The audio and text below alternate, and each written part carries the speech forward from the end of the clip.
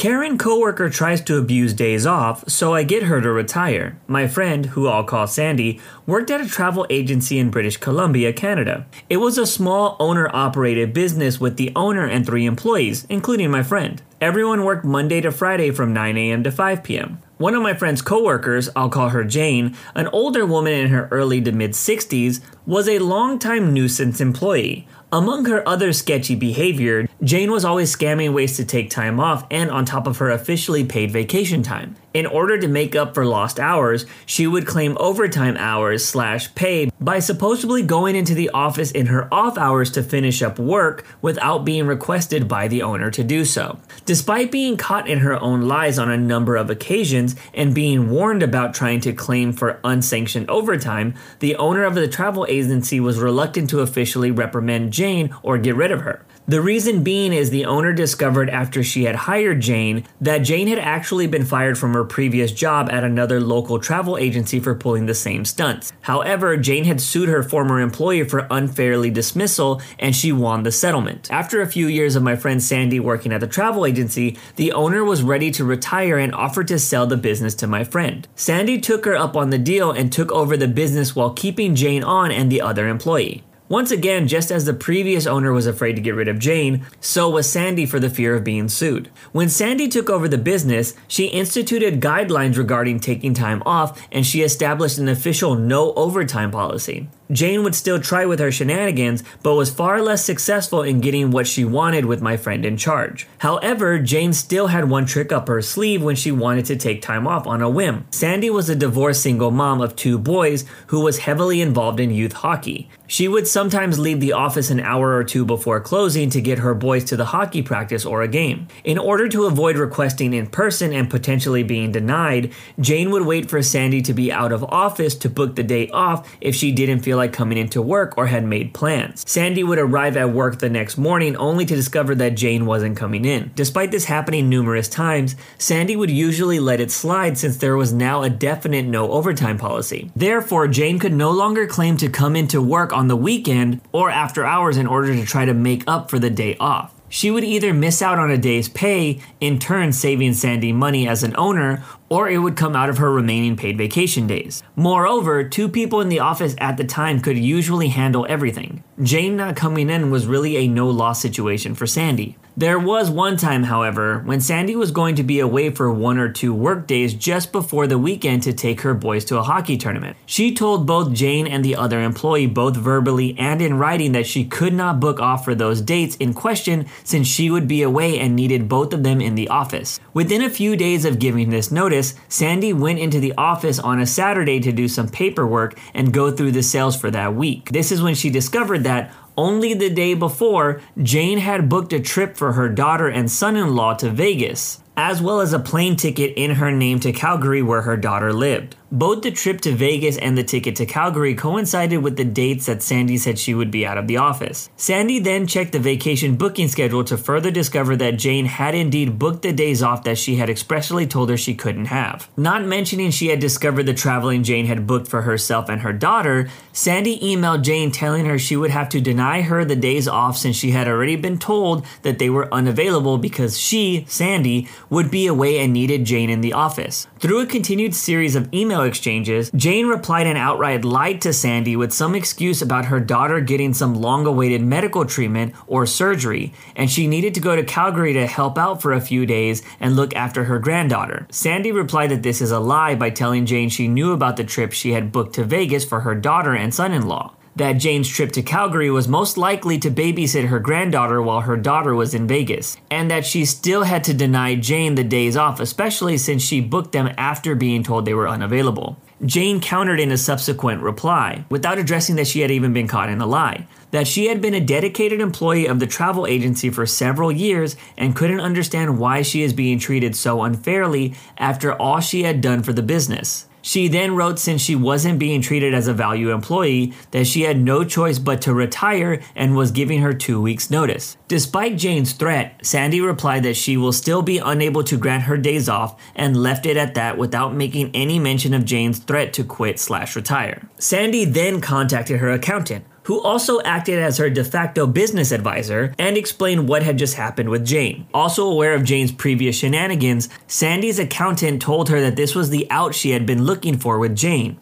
and that she had it all in writing. He told her that Jane had essentially resigned/retired, and all Sandy needed to do was honor Jane's desire to do so. Let her finish out her 2 weeks, or pay her 2 weeks' wages in lieu of no further severance pay legally required since she hadn't been fired. That following Monday, Sandy went into the office early, accompanied by her long-term boyfriend to act as a witness. She put Jane's belongings from her desk into the box and took the things that were property of the business. Since Jane was old school and had resisted inputting clients' information into computer databases, this also included a small box filled with index cards which had clients' phone numbers, addresses, credit card information, and other personal information noted on them. In the meantime, the other employees had arrived for work, and they all awaited Jane to show up. Jane had arrived just before 9 a.m., acting as though nothing had happened, and greeted everyone with the "good morning" as she walked through the door. However, she was apparently taken slightly aback when she noticed Sandy's boyfriend seated in the far corner of the office. At this point,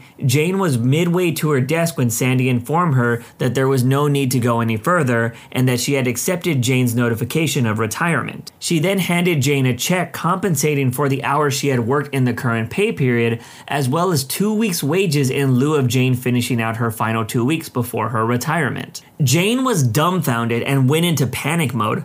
"But I didn't retire! I'm not ready to retire!" Sandy responded that indeed she had retired, given her notice, and had proof of it in writing. All Jane could do was continue repeating, "But I didn't retire, I'm not ready to retire," while unsuccessfully attempting to get the support of other employees who refused to come to her defense. Sandy then pointed to the box containing Jane's belongings, wished her a happy retirement, and told her to leave the office. Jane quickly rifled through the box and noticed that the small box containing the index cards with the client information was not there. She insisted that Sandy return it to her, which Sandy refused to do, explaining that that was property of the business containing personal client information and that she would be in violation of Canadian privacy laws if she were to let Jane take it. Jane's shock had now turned into obstinance, and she refused to leave without the box. Both the other employee and Sandy's boyfriend started to get involved, repeatedly telling Jane to just leave. Sandy informed Jane that if she didn't leave, she would end up calling the RCMP, Canadian Police, at which point Sandy's boyfriend dialed 911 to inform the dispatcher of a disgruntled former employee at XYZ travel agency who was refusing to leave the premises. Within a few minutes, 2 police officers arrived, and Jane immediately ran to the door ranting about being fired and about missing a box of client information. In order to de-escalate the situation, one police officer told Jane to come outside and explain to him her side of the story. The other officer remained in the office to hear Sandy's side of the story, agreeing that Jane was not legally entitled to the box of client info. The other officer then re-entered the business and told Jane to wait outside. He said that Jane was insisting that Sandy was holding onto personal belongings, namely a box of important information. Both Sandy and the officer who had spoken to her explained the contents of the box to the other officer, who in turn agreed it was not Jane's property. The police officers then picked up the larger box of Jane's personal belongings, took it outside to Jane, and told her that she needed to go home. To rub salt in Jane's wounds, the next day, Sandy put up a large sign in the window of the business congratulating Jane on her retirement,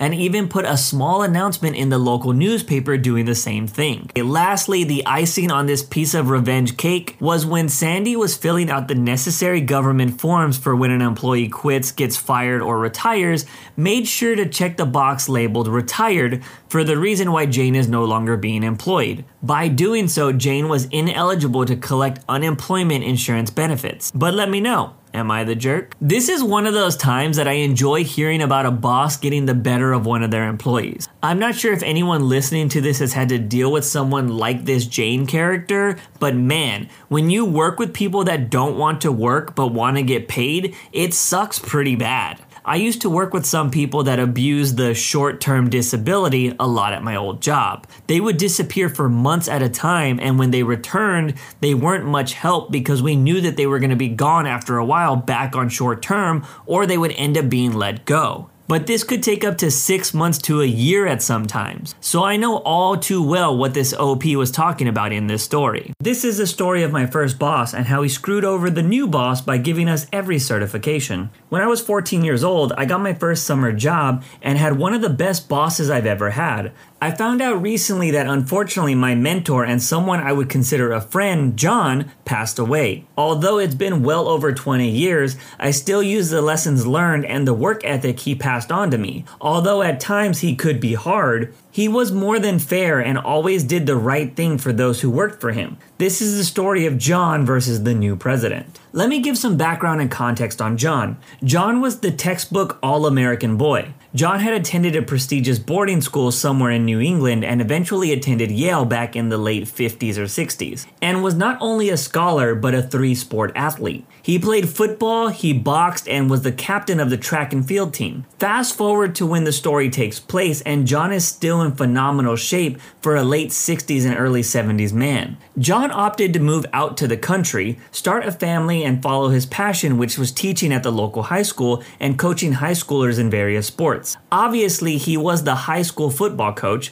taught track and field, and was an outstanding shot put athlete and could run a mile and many other long distances. As a teacher, he had the summers off and became a lifeguard at the local town beach, eventually becoming the captain of the lifeguards. Over time, he developed standards for the town, county, state lifeguards to pass. He really transformed what was a ragtag style of lifeguards into a full-fledged official lifeguard corps, training academy, and set the standards for what is still used today. John was eventually hired to run the lifeguards and manage the entire private beach club instead of working for the town beach. One of the biggest challenges of this, since it was a private beach club, John now reported into a president of the beach club who oversaw how things were run. I started working for John as a helper on the beach and then eventually a lifeguard, and for the first couple of summers things were great. The president of the beach club took pride in having the best staff and making sure that lifeguards were well paid, and to his credit, safety was the utmost priority. The private beach club certainly catered to the more wealthy clientele who wanted a nicer beach instead of going to the public beach. Some of the advantages were the amenities, which were the lockers, cabanas, private parking, and very nice restaurants that served great food and drinks. This was one of the few beach clubs that also had the ability to serve booze. One of the good things John had instituted was any returning member of the staff from the previous summer automatically got a raise. This ensured that the staff returned the next summer, avoiding a lot of retraining, and also you could imagine growing pains with new staff. What was even better was that if you returned multiple summers, you still got an additional raise. Most summers, this was $1 or $2. As example, I started at $7.25 at 14 years old. This was back in the late 90s. But by the time I was in college, I was making almost $15 an hour. Typically, the president of the club serves a term, which is a few years, and when his term was up, a new president was ushered in. Upon taking office, the new president loudly proclaimed that he wanted to ensure that the club had fiscal responsibility, and he would be personally going over the books with a fine-tooth comb. His first order of business was to cut everyone's pay all the way back to minimum wage and fire most of the lifeguards. Now, as noted above, the staff was there for a very long time, knowing most of the members and how to run the place. Prior to the start of the summer, upon learning that their hourly wages would be cut, most of the senior staff immediately left and were quickly hired elsewhere. The lifeguards were spread at the appeal of John to ensure safety. Although some senior guards left for other beaches and pools, John was able to convince some lifeguards as he would take care of things. On to the malicious compliance. While John agreed to have the staff take a pay cut, he convinced the new president that any lifeguard with additional certifications would get $2 an hour on top of the base minimum wage. The new president obviously didn't consider that any of these lifeguards would put in the effort, or if it was feasible, to get any certifications in the time for the summer season, and he agreed to the plan. Now, as you can imagine, John basically established the process and the curriculum for becoming a lifeguard, and personally trained and hired most, if not all, the trainers in the town and county. John was also a volunteer fireman and knew all the EMS personnel, and not surprisingly had either taught them in school or hired them as lifeguards in their past lives. John quickly called in favors from every trainer and certifier across the county, who was more than happy to repay all the favors John had done for them in the past. Most waived the training fees and expedited the training sessions for the lifeguards, and they wanted to promote safety for the community. Prior to the start of Memorial Day weekend, and what was effectively the unofficial start of the summer, all of us lifeguards and new staff became certified in pretty much every single possible certification that existed at the time. I mean, I'm talking crazy complete overkill and unnecessary certifications for a regular lifeguard. We got trained as EMS and EMTs. Although lifeguards had to be certified in CPR, we retrained and got CPR certifications again, lifeguards oceans and pool rescue techniques, certified swimming instructors, certified food inspectors, the club had a kitchen,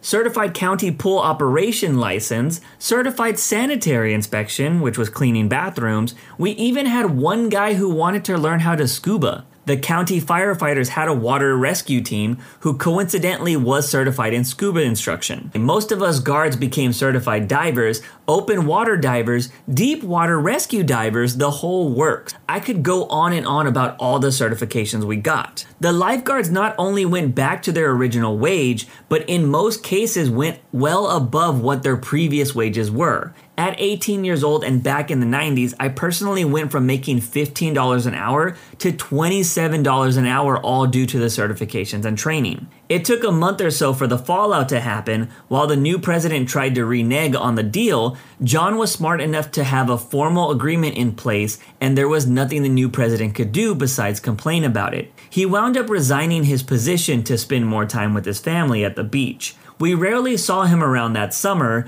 and I think he eventually stopped coming altogether, opting to join another club. John made nice with the new president and explained his philosophy of training and keeping staff. The new president agreed, and some of the senior staff wound up coming back with the promise of their original wage. A few weeks ago, I heard from friends and former colleagues that just at the start of the summer season, John passed away in his sleep of natural causes at the ripe age of 91. He was still working, although not as much in the past. It was more of a, hey, I want to keep busy type of thing, than a, I need to keep working kind of thing. Every morning he would take out the lifeguard rowboat and get some exercise in. After all, he was a certified rowing instructor. Rest in peace, John, you were the best. But let me know, was John a jerk? The world needs more people like John in it. He seems like a natural-born leader, and he cared about people he worked with. I can relate to John a lot in terms of him trying to get the best for his team, or have mistakes be corrected for the betterment of my coworkers. I've always thought big business or the idea of being fiscally responsible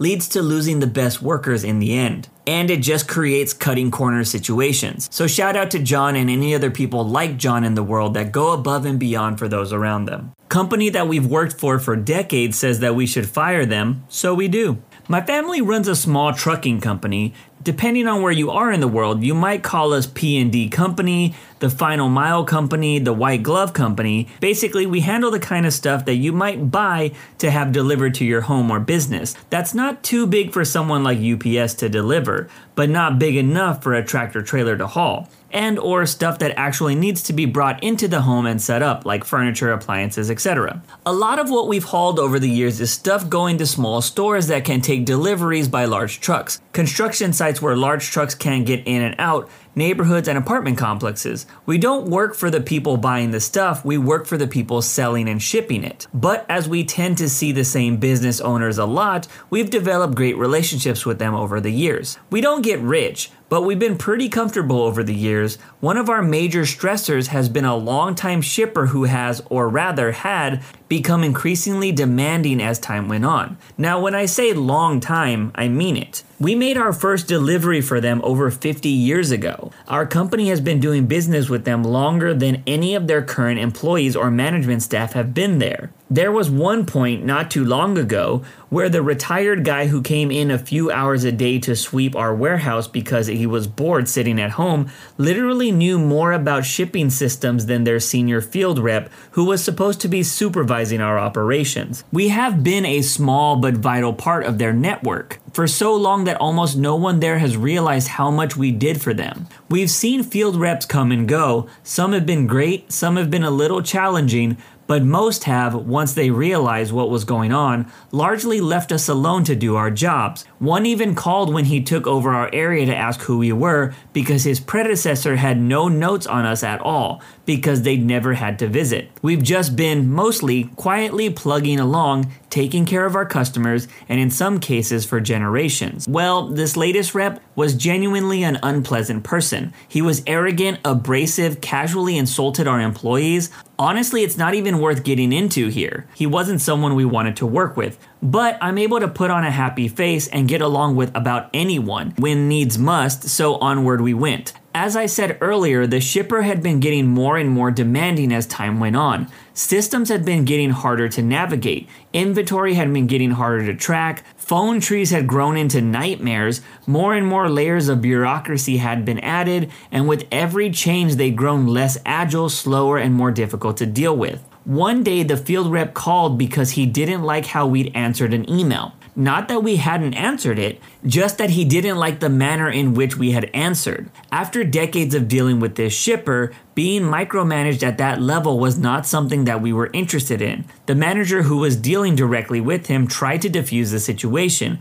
but it kept getting worse until the field rep said, "If you aren't happy with how things are going, maybe you should just quit." Oh, okay then. We started running the numbers, looked at all of our other businesses and decided that we could, indeed, go on without them. And then I called the field rep to have a frank conversation with him. And then I wrote a short, polite, direct letter to our customers of over 50 years telling them that we were firing them. We didn't just pull the plug, we gave them a full 60 days notice so they'd have time to get something worked out. And they didn't. We've always been here for them. They've never had to worry about it. They had someone they thought was going to be a replacement, but, well, as of today, most of their customers in the areas haven't had deliveries in weeks, some longer than that. Many don't know when they'll get their next shipment. That field rep might still have a job when it's all said and done, but it's not our problem anymore. Our phone keeps ringing from people that are looking for their freights from the shipper. All we can say is, sorry, you'll have to call them.